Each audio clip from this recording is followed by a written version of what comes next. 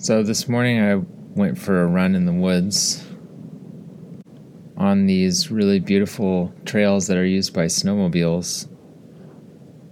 It's called the Vermont Association of Snow Travelers, the organization that maintains the trails and works with landowners to allow access in the wintertime. I'm not really sure if you're supposed to walk on them, but I don't really mind it. I mean, I'm not a snowmobiler, so I don't think it messes up the trails when they're really hard to walk on them or to run on them. And they're really the only trails I could walk on right now without snowshoes around here, so I just kind of do it. The run goes up the hill beyond the yurt and down into a field, and it crosses a little road, and then it goes into some woods. The woods are pretty young. I'd say between 10 and 50 years old at the absolute maximum of the trees there. A lot of beech trees with this canker disease that they have. Some yellow birch, silver birch, and a couple maple trees, paper birch. Once in a while there's a pine tree. Kind of a scraggly woods over there. But the trail is nice. It goes up and down following the grade of a hill, and it eventually gets to this really large field that's owned by a family called the Mudges. And they're summer people, so they aren't here right now. And there the field opens up, and the view opens up to something more that you'd expect in Colorado or something. There's a split rail fence and a grove of aspen trees, and you can see a far ridge with trees on top. And if you took a photo the right way and people didn't really notice that you were surrounded by deciduous forest, you probably would think that you were in the Rockies or something. And the magic thing about it is, of course, besides the snowmobiles that sometimes go by, there's no one on the trail ever. And I've never been running on it when a snowmobile went by, because this part of Vermont is pretty remote. It's not really close to anything. It's about an hour away from everything. And that makes it nice in some ways, but also pretty lonely. I ran up a steep hill after that, through a different set of woods after crossing another road, and into this area that was a logging tract, still is a logging tract, that's owned by this guy named Hemenway, who owned a couple thousand acres of forest around here. And he is a good forester type of a person. He contracted out to companies that just do very careful cutting. And so there's a lot of diversity in his woods. And he himself loved to walk in them. And there's been some memorials about him because he did such a beautiful job of preserving access and the woods themselves. And so those woods are pretty nice. They're pretty well thinned, and some pretty old trees in there that he left. Probably told the loggers to leave some of the old trees, which is really good for wildlife. And that's quite a steep hill over there, and running in the snow makes it really hard. And I think it's probably 500 feet vertical from the bottom to the top of it, maybe a little bit more. And the whole course is around 1,000 or 1,200, I would say. It's about 3.5 miles one way. And I was trying to run at a pretty decent pace today, but running's always weird. I never know how fast I'm going to run. Maybe it's because I have a phone that's like 5 years old. It doesn't really record stuff very accurately. But anyway, it was a good run. As I was coming back down to the big field, I started to think about something that has been on my mind for a while, which is this experience that I had when I got a vasectomy recently. Because this morning I had talked to my friend Beau, who's a Chinese medicine doctor, acupuncturist, and herbalist. Alexander technique practitioner, Tai Chi practitioner.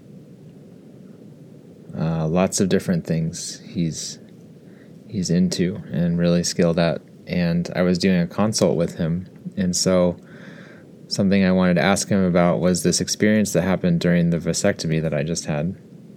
I went to the Planned Parenthood in Burlington because I've only had good experiences with Planned Parenthood, with my girlfriend's needs, different gynecological needs over the years. And everything went pretty well. There was this moment when I was on the table when the nurse practitioner had cut the wrong part of some tissue that was supposed to be the vas deferens. And the situation with this surgery is that they have to find the vas deferens by palpating them, touching them with the fingers, and then essentially using forceps or some kind of a clamp to pull them out of the pelvis. And it's extremely traumatic. I didn't really know that going into it, but it's like the worst pain I've ever felt, probably. It's like getting shot in the pelvis or getting kicked or something really hard. And so she had to do that sensation where she grabbed the vas deferens with some kind of forceps like 3 times instead of just 2. And it did some damage. In the moment, what happened was I had what's called vasovagal syncope or syncope. I don't really know the pronunciation on that word, but it means that you're fainting. It's like a state of shock. So what happened was my hands and my feet started to go numb, and I started to get really cold. And the pulse oximeter on my finger, which is those little clampy things that measure your pulse and your blood pressure and stuff, or just pulse actually, usually, started to stop working because there was no blood in the extremities anymore. It started to pool in the organs. Basically what was happening is I was undergoing a shock. Because I saw some indecisiveness in the nurse, and I was wondering how long this procedure was going to be prolonged for, because it was extremely uncomfortable. And I was wondering if she had done it right. I was wondering if she had hurt me. I have pretty good control over my physical reactions to things, but I guess this was a little too much, and I started to kind of go into that state of fainting. And it was really strange because the nurse and her assistants just wouldn't look at me. I think they felt embarrassed or afraid. And so they didn't look at me. They looked at the monitor, and the monitor wasn't reading anything. And so they were frustrated with the technology not showing them my vitals. And I felt disconnected from the experience, and I felt afraid, of course. And in the end, what helped me was, they said one thing I could do at the beginning was squeeze the assistant's hand. And so I reached out and took their hand and squeezed it, and it felt really warm and strong. And that's what brought me back. The nurse had me breathe some oxygen in from a tank, and that didn't really seem to do anything. But squeezing the person's hand, feeling that warmth and the comfort, just was really what worked. And I remember at the end, standing up, feeling fine, saying something to the nurse like, well, I guess this is a learning experience for all of us, which probably wasn't the right thing to say, but I don't know, I can be kind of straightforward sometimes, and maybe she needed to be humbled a little bit. I don't know. What I felt like when I was laying there was that I wanted to get away from the experience. Things flitted through my mind, places that I've been, beautiful places that I've kind of left a part of myself, so to speak. Places I've hiked, camped, slept, places outside in nature, really. And it was really interesting that my mind went to this specific meadow in the Vermont wilderness, which is the wilderness that's in northern Wyoming, really. I'm not really going to name a town where it is, but it's extremely unused and extremely remote, even though it's close to a couple national parks. And my mind went there to that place in that moment of fear, which I found pretty interesting.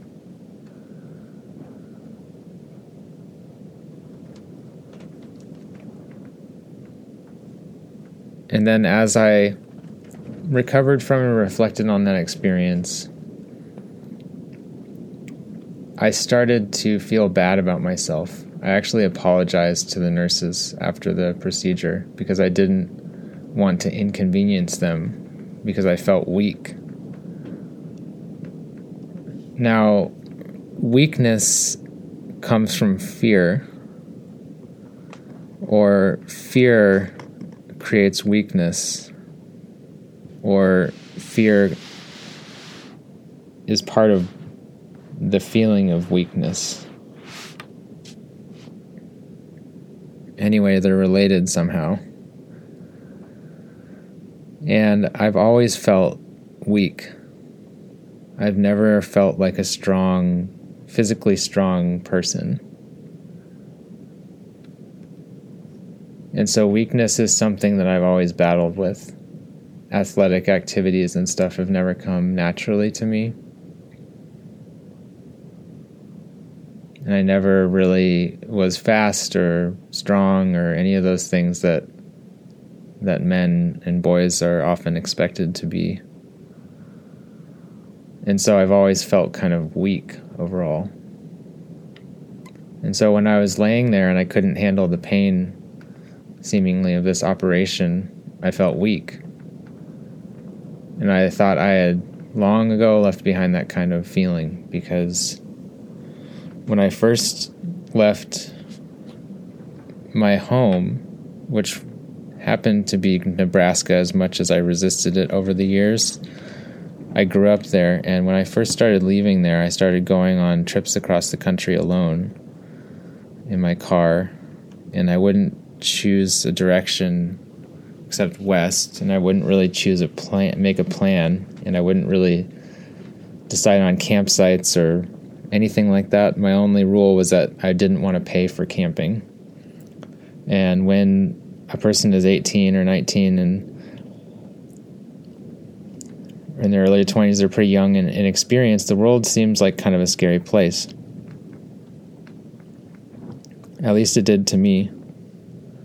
I had a lot of anxiety about my car breaking down or getting lost or getting stuck somewhere, or somebody yelling at me and telling me to leave, or just kind of unfounded fears that have, since I've learned about now, that don't make any sense, but they were there. And I've always wondered about where those fears came from. And now, even though I'm perfectly comfortable traveling like that now, not paying for camping wherever I find a flat space, on bike or on foot or in a car or whatever, just finding some pull off and going into the trees. That's my favorite kind of camping now, which used to terrify me. I used to not sleep when I did that. But that kind of a fear I thought I'd gotten over. And when I was on the table experiencing that shock from the surgery kind of going wrong, I realized I hadn't. Or at least that fear still lives inside of me somewhere. Because I still felt weak, which is really the source of where that fear came from. In other words, I felt bad about myself. I felt like I wasn't good enough or strong enough or whatever. A friend of mine is a really good runner. I can't even explain how beautiful he looks when he runs. I've never actually seen him run in person, just videos, which makes me sad to say. But the fact is, if we ever tried running together, he'd just completely leave me behind, so it probably wouldn't be much fun for him. But he's the kind of person that I look up to because he seems so strong. I know that he's probably got his own problems. Everybody does. But it seems like he's a representative of something that I feel like I'm never really going to be that good at, which is physical strength and endurance. I've often wondered where that damage came from, because if I look at my genealogical history, I've come from very strong people. One of my grandpas lived to 92, and the only reason why he died is because he let his prostate cancer go untreated. Another one of my grandpas was 87 or 88 when he died, and he basically died of a broken heart because he was a mountain of a man. He had a laugh like a volcano. Maybe I'll include a poem about him in this podcast episode, actually. I should probably read that one, actually. And he was a logger, and my other grandpa was a logger as well, but then he was a farmer, and then he was an insurance salesman at the end of his life, like probably for the last 30 or 40 years or so. They were really strong, old-style dudes. They knew how to do everything you needed to know how to do on a farm. And then my dad ran many marathons. He grew up on a farm. He knows how to do everything that you need to do on a farm. And my mom grew up on a ranch, raising horses. She knew most of what you needed to know how to do on a ranch. She also ran marathons. So I always have found it strange that I have not been as strong as my parents or grandparents. And I've always been curious about that. And I think that for me, the things that I've struggled with in life have been emotional damage. Growing up, my parents got divorced, which I had no idea. I didn't understand what was going on when I was 7, 8 years old when it happened, but I can see that it influenced my growth or inhibited my growth in a certain way now. And it made me addicted to things to try and escape that pain. And I think it influenced me to this day. And I think that it gave me an anxiety disorder that I've more or less taken care of through extreme amounts of effort and care for myself. But it's just so interesting to see how generations of people can be changed by emotional trauma and what that can do to someone for their entire life. At least that's what I think my legacy is.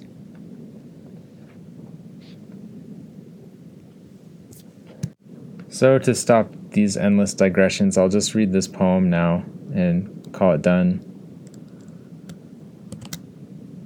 The title of it is Swallows from Capistrano, and it's about my grandpa on my mom's side. He had bright blue eyes with an old-timer's folded lids, the blue that looks like cracks in a glacier. They glowed out from his stony countenance. His bear-like laugh filled the low room where he sat, with his wisdom about everything. The scent of pine smoke hung even in summer around the eaves. The fresh pine needle scent wafted, too, down the hill from the hot sun, and he watched in the spring the swallows who came back from the eaves of the mission in far south and hot Capistrano. My mom says she has a strange mind like him, sees elements as part of people, the rising of fire into smoke as a type of person, or a water earth type. My grandpa, he must have been a volcano under a glacier, those blue eyes, and his rumbling chest pouring forth wisdom and love for sitting in the sun. Once everyone could handle him no more, he lit fires with diesel fuel and wet wood through the cold winter, and in spring he sat and watched the swallows.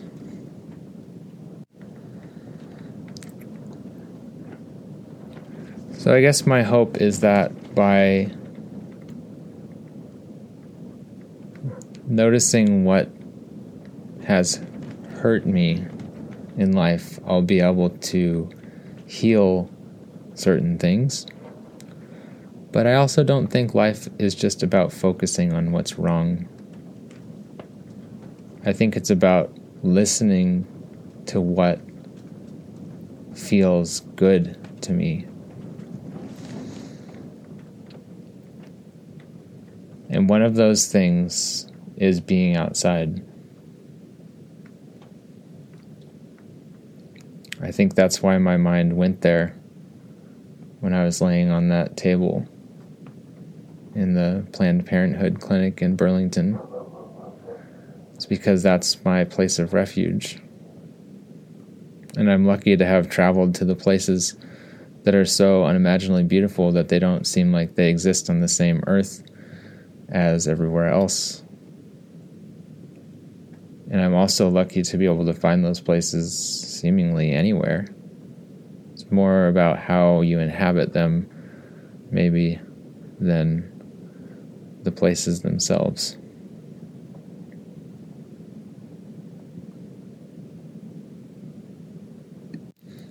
My grandpa, both of them were tough guys. Somehow, even though they sustained a lot of damage, they were very physically strong despite all that. I guess that kind of a damage that they got went deeper, and it changed their ability to listen. Fortunately, I've become a pretty good listener. So now, through my running habit, I'll hopefully be able to become stronger physically too.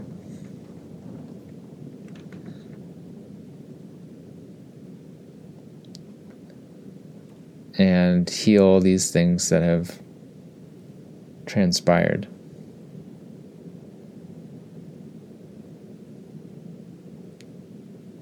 Thanks for listening.